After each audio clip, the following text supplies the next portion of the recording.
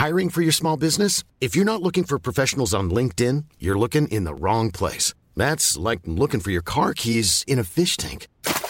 LinkedIn helps you hire professionals you can't find anywhere else, even those who aren't actively searching for a new job but might be open to the perfect role. In a given month, over 70% of LinkedIn users don't even visit other leading job sites. So start looking in the right place. With LinkedIn, you can hire professionals like a professional. Post your free job on linkedin.com/people today.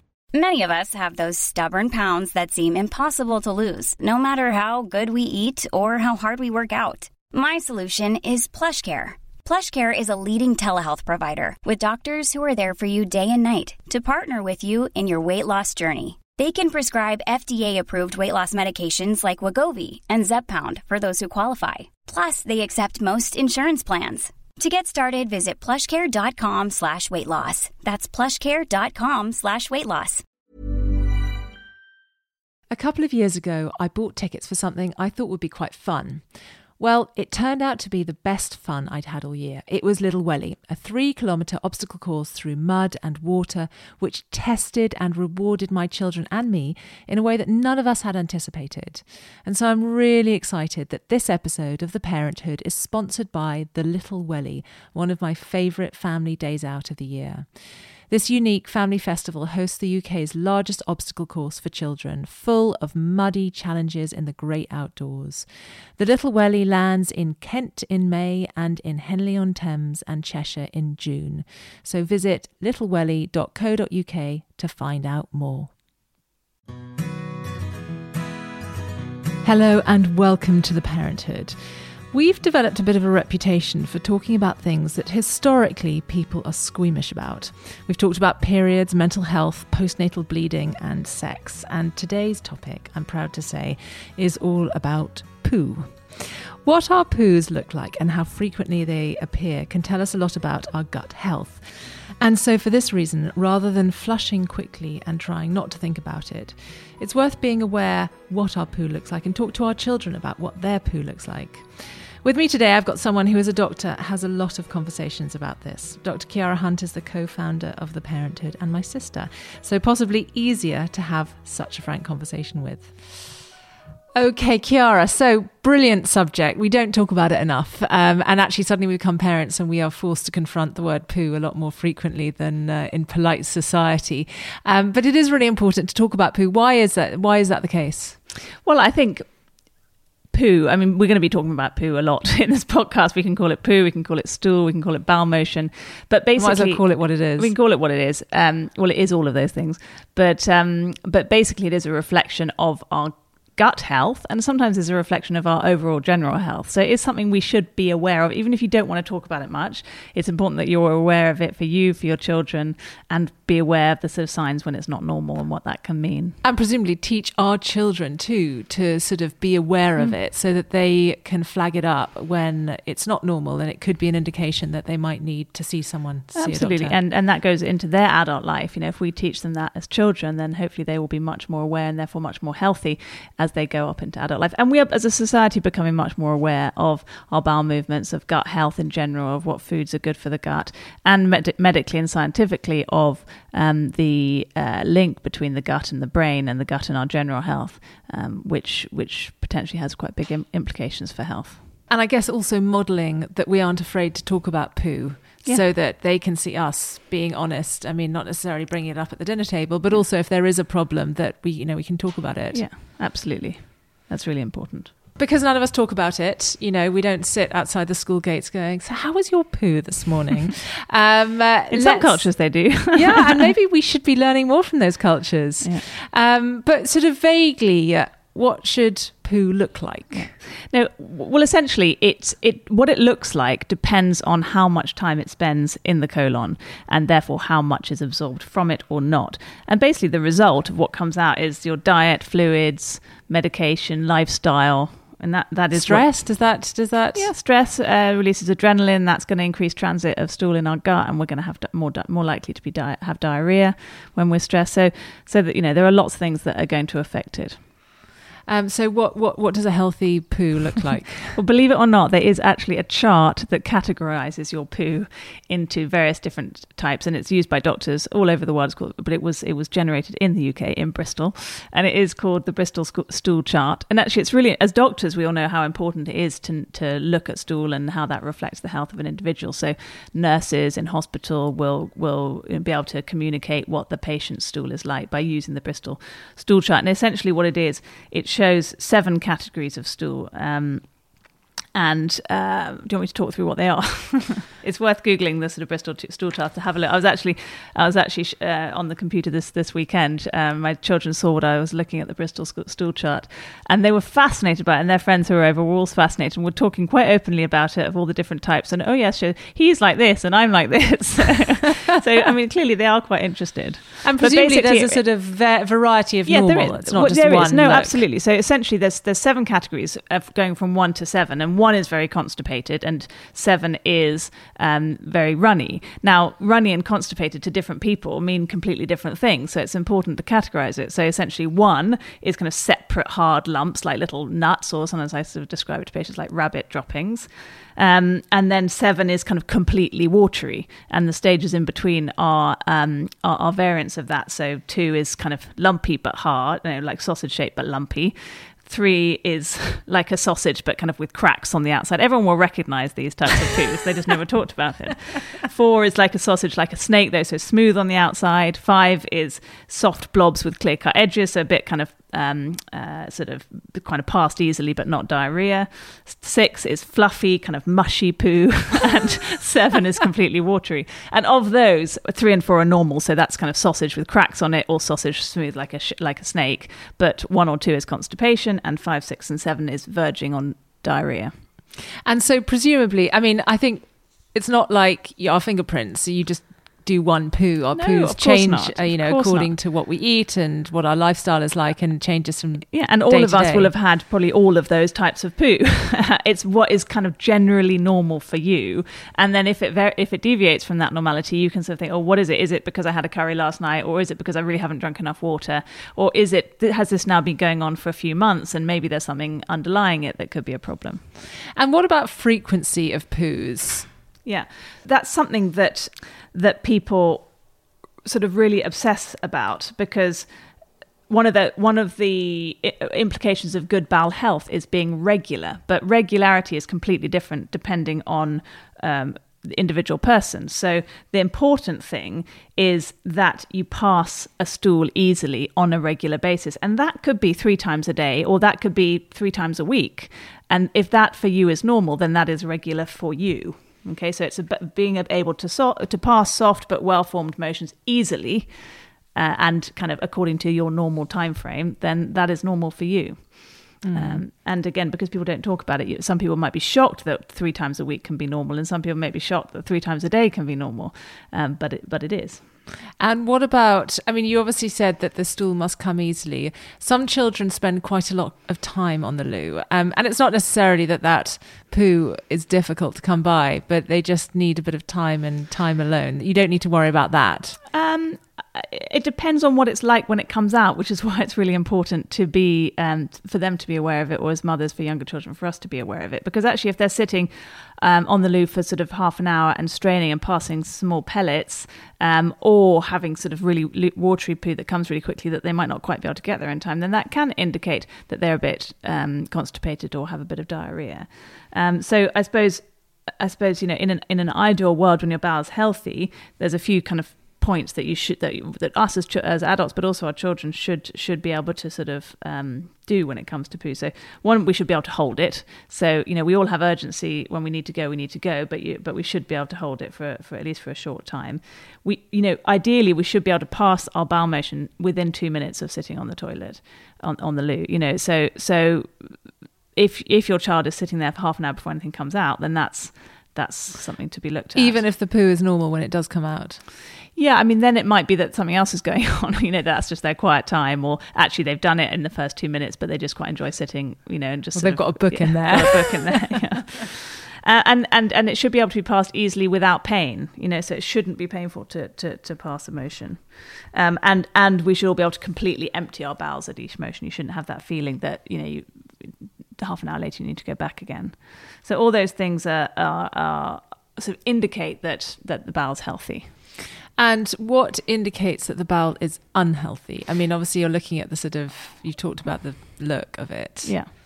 So I think, it's sort of the opposite of what I've just said. So if the regularity, i.e. what is regular for you, changes over a period of time that's not explained by diet or lifestyle, if you're suddenly or your child is suddenly really urgent, has a real urgency to get to the loo and can't really, struggles to hold it, might have a bit of soiling, that's not normal. And if it's taking a lot of time to pass and it's painful, that's not normal. Or you're feeling like you're not completely emptying it, that's not normal. Or of course, any blood, any mucus, significant change in colour or smell, that's all not normal. And it's worth looking. It doesn't always mean it's something sinister, but it could mean there's something quite simple you can change in the diet or lifestyle.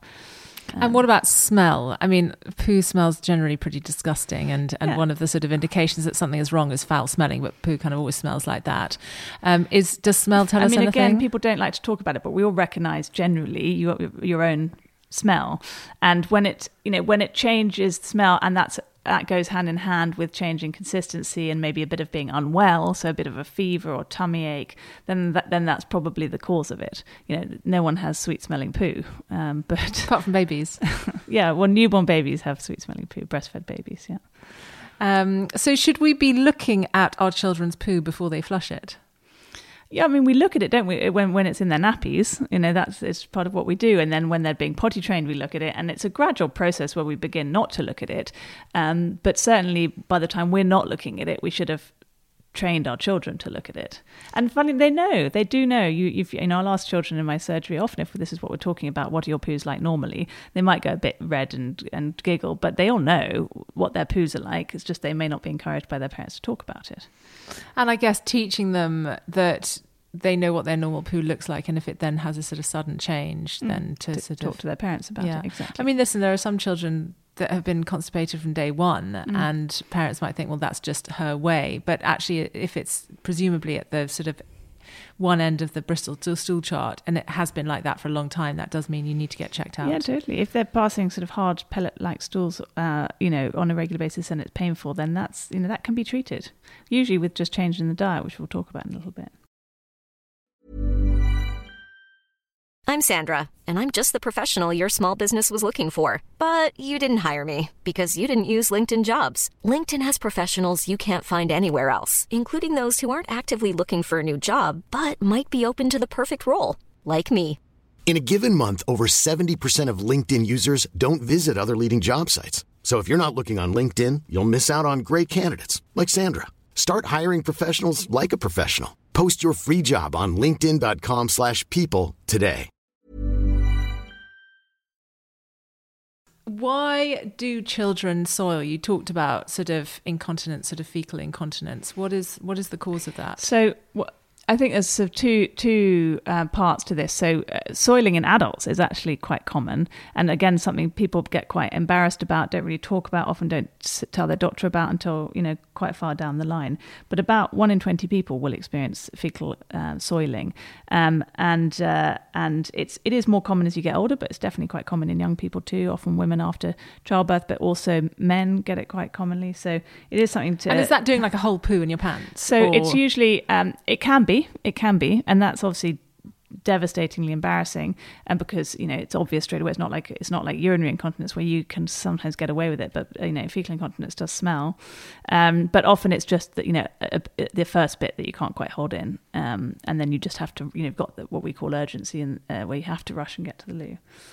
And is there anything you can do about that? I mean, what does that mean? Is that sort of the pelvic floor isn't strong enough, or does that mean? So if it's in relation to something like childbirth or surgery, then it could be to do with the pelvic floor, but more often than not, it's to do with the problem in the bowel itself that needs to be medically treated. So I suppose the message is that in adults, it's not normal and needs to be dealt with. It could just be a short, gut infection that will clear up in a few days, and that's all. But it could also be more than that. So if it happens once, should you go and see your GP, or if it happens persistently, should you see your GP? Yeah, I think if it happens persistently, you should go and see your GP, because it could just be an infection that's passing. But it's not common. It's not common that it persists, and if it does, it should be dealt with.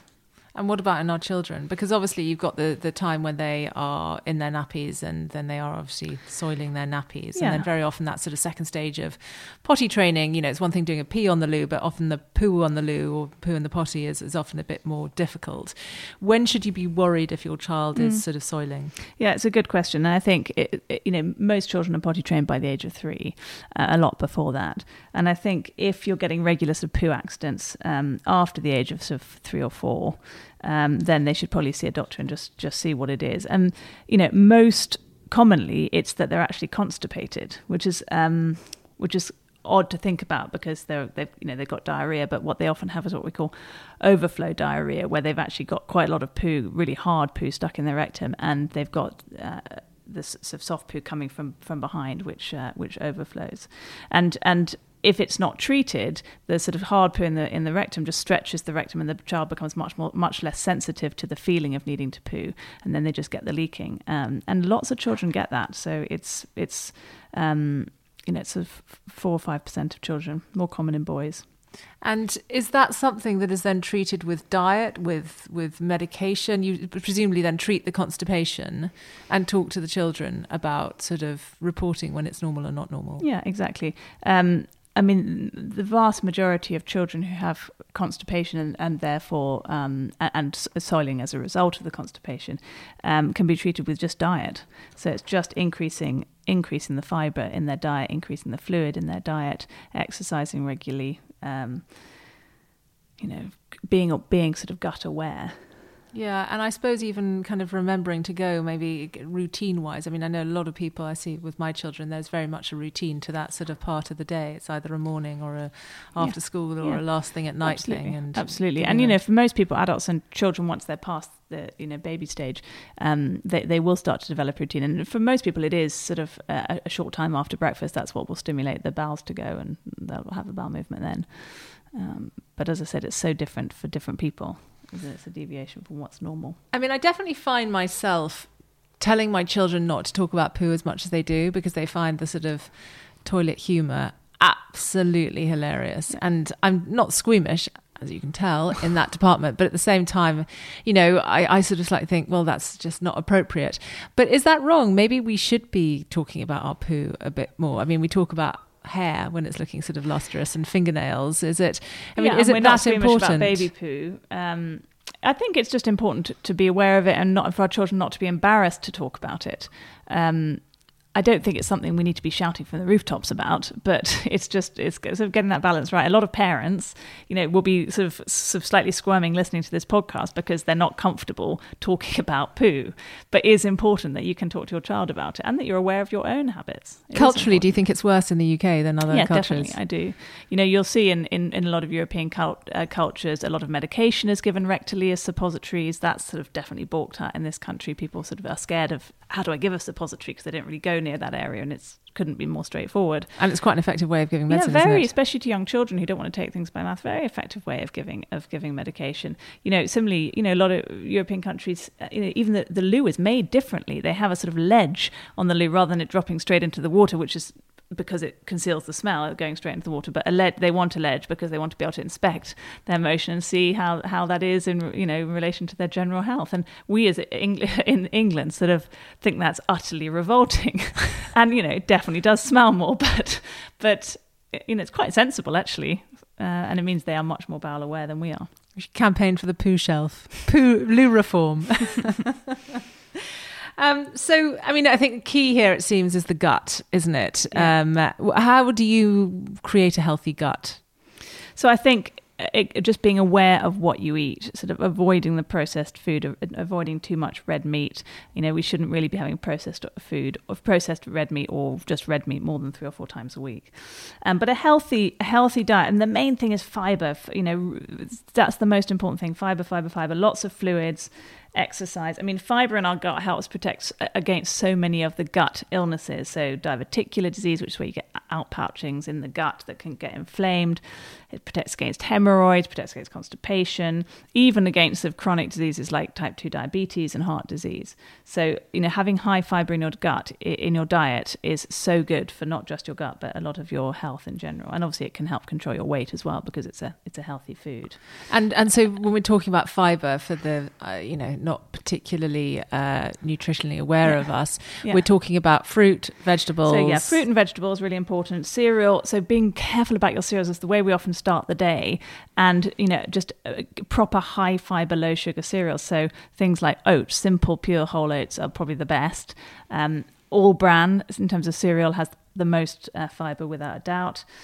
And then things like beans have a huge amount of fibre. So beans as in like tinned beans or beans, green beans. No, tinned beans. Even baked beans are high in. They're high in sugar, but they're high in fibre. All those Bertolli beans and legumes. So. And what about things like sort of lentils and things? Yeah, absolutely. Lentils, nuts and seeds. And it's quite hard to get all the fibre we need into our diet. We need 25 to 30 grams a day as adults of fibre in our diet. And if you put it into perspective, so a piece of fruit is 2 grams. A bowl of sort of half a cup of beans, if you're cooking it, is 7 grams. So that's probably the best. Mixed nuts, 3 grams. We're trying to get up to 25 to 30 grams. But then you can choose good. You have good choices. So a slice of wholemeal or granary bread is 2 grams, but sliced white bread is half a gram. It's a big difference. Fruit, having a whole piece of fruit, that's 2 grams, but fruit juice is 0 grams of fibre. What, because the fiber's been taken out because it's not in the juice? Yeah, and same with vegetable juice. There's no fibre at all in vegetable juice. So I guess white rice, use brown rice rather than white rice, wholemeal pasta rather than white pasta. Even cooking and baking with the sort of wholemeal flours will increase the amount of fibre you're having. So if you cook a cake and you cook it with, whole wheat flour, it's going to increase the fibre you're getting. And what about, is there a supplement for fibre? Is there a sort of fibre, like a fibre powder you can add to a smoothie or something? Yeah, there are, and there's lots of those products available in the pharmacies, but we shouldn't need it. We should be able to relatively easily get it in our diet, and there's lots of little things you can do, even if you don't want to completely change your diet to if what we're saying all sounds completely alien, you can just still have your normal breakfast cereal, but sprinkle nuts and seeds on top. That will help. Or just change the type of bread you buy. That's not particularly difficult. Or just change the type of flour you're using, and you can still have your cornflakes, which don't contain any fibre. But if you have lots of nuts and seeds sprinkled on your cornflakes, then that's going to help. Yeah, I often think my kids, of course, love all the sugary cereals, but I'll just sprinkle some oats. And actually what you can do is gradually increase the amount of oats that you're sprinkling on, so that instead of saying, right, we're going to go for the sort of sugar-free option, you can slowly sort of turn the sugar level down in hopefully a way they don't really even notice. Absolutely. Or if your child doesn't want to eat porridge, you could make them the porridge with whole oats, nothing but milk and whole oats, and then make it like a naughty porridge by put a bit of cocoa powder in it. It doesn't have to be sort of whole thing of hot chocolate, but you could put a sprinkle of cocoa powder, makes it chocolate porridge, but actually it's got all the goodness of porridge and just a little bit of cocoa powder. Most children love it. There's little things you can do like that which can make all the difference. The thing about with fibre is if you don't drink water, if you change your diet massively to increase fibre but don't add water, then it can make you constipated. So it's really important that, because fibre and water together help make a healthy bowel. So it's important that we are, sorry, I say water, fluid, really any kind of fluid. So it's important that we're drinking enough as well if we're having a high fibre diet. So when you say any kind of fluid, I mean apple juice. It counts as fluid. It's a less good fluid because it's got a high sugar content, isn't good for our weight and isn't good for our teeth. But in terms of fluid, it counts as fluid. I mean, fluids include water, fruit juice, tea, coffee, milk on cereals, even like jelly and ice cream counts as fluid. It's just making the choice as to what's a healthy fluid and what's not a healthy fluid. So just important to make sure our children are drinking enough. And again, I mean, I find it really difficult to drink water because it just tastes of nothing. Yeah. But, even get, diluting with a bit of apple juice and sort of slowly making it, or putting a cucumber in the water or some mint in the water can often make it feel a bit... Yeah, I mean, as an adult, we're supposed to drink 2 litres of fluid a day, and most people would struggle with that if it's just water. But actually, if you add up all the drinks we have in the day, including the teas and coffees, and obviously they have pros and cons in their own right. But if we're just talking about fluid, we probably do, most of us manage that, I'd say. And I suppose also teaching our children that when they're thirsty, they've got to drink water. Apple juice is not going to sate their thirst. Apple juice is if they want almost a little snack. Yeah. Other than that, the thirst thing is water. Yeah, absolutely. Absolutely. If you are a bit constipated, which doesn't mean that there's a sort of fundamental problem, is there anything simple you can do to sort of alleviate that constipation?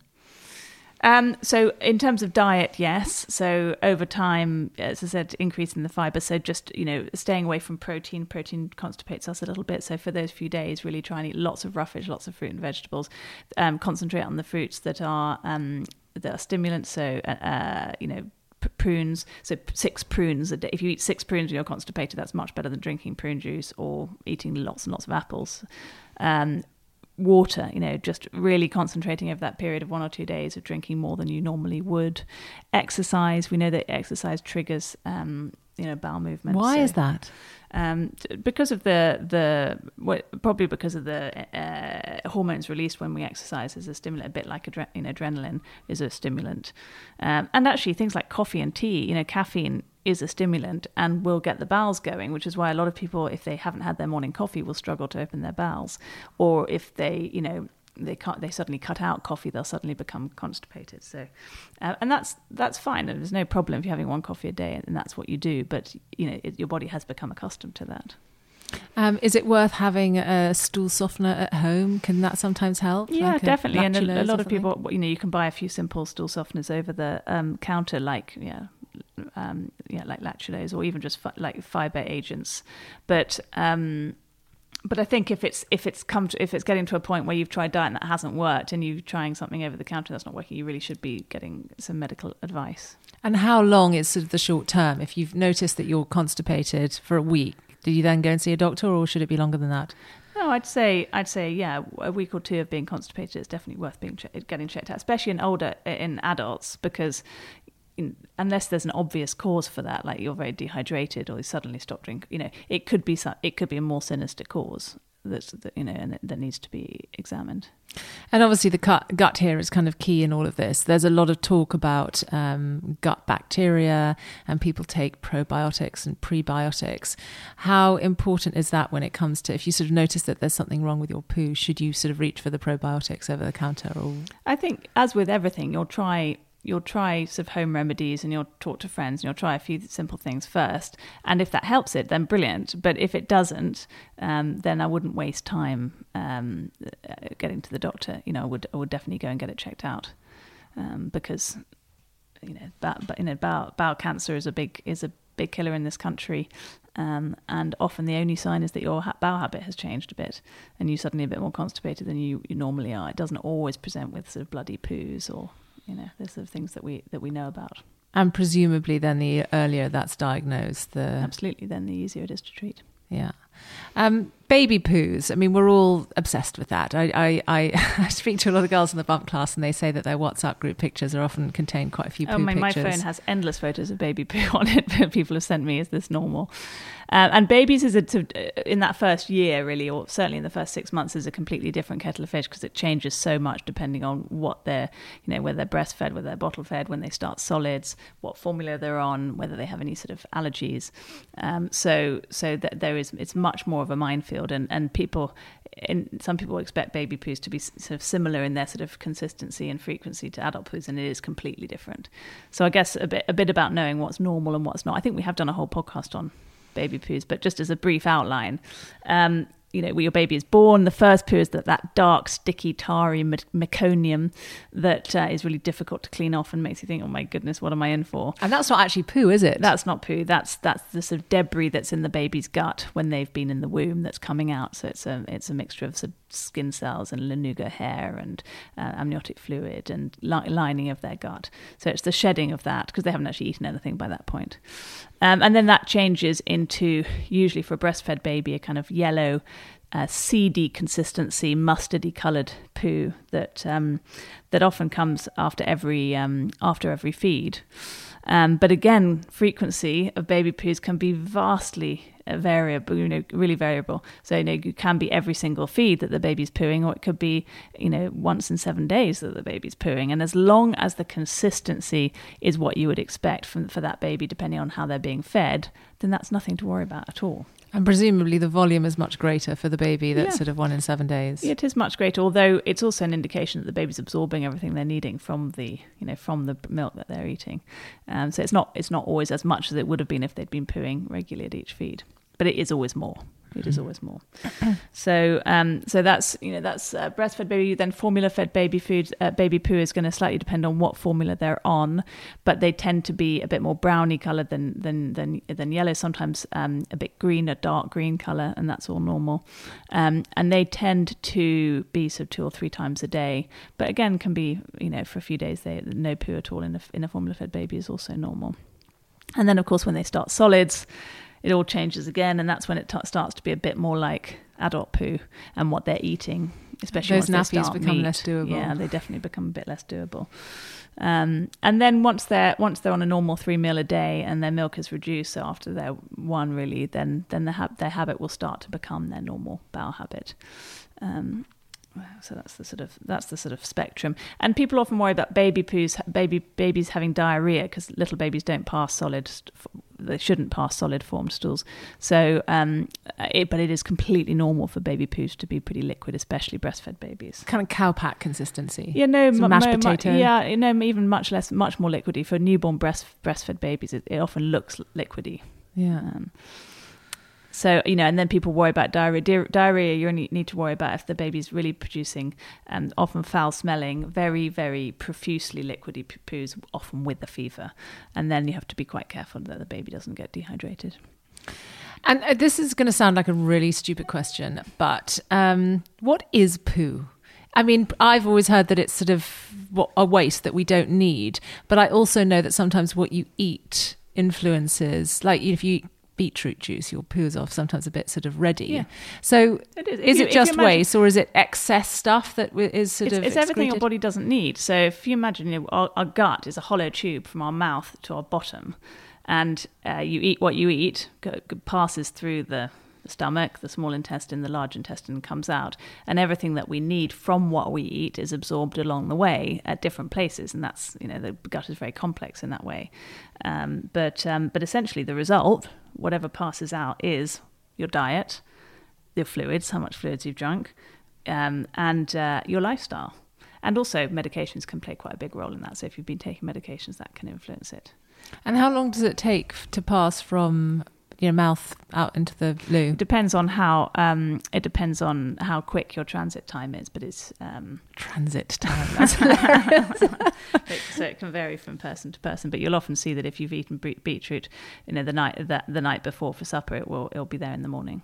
And I suppose that's something to think about, that before you freak out that your baby suddenly got bright green poos, think back to what they ate. I remember once a particularly rich in food colouring cake that my daughter had. I think it was green, and there were quite a few green poos in our household the next day. Yeah, absolutely. So beetroot is a classic one that often even adults will come to me thinking they've got bloody stool, and then they remember they had beetroot. As a doctor, have you ever seen something that, like, as a if someone sees a poo in the loo and thinks, oh, I'm not sure, and taking a picture of it, do you ever think that's just too much information, or is that actually quite helpful? No, it is helpful. I don't always enjoy opening them, but it is helpful. It is helpful.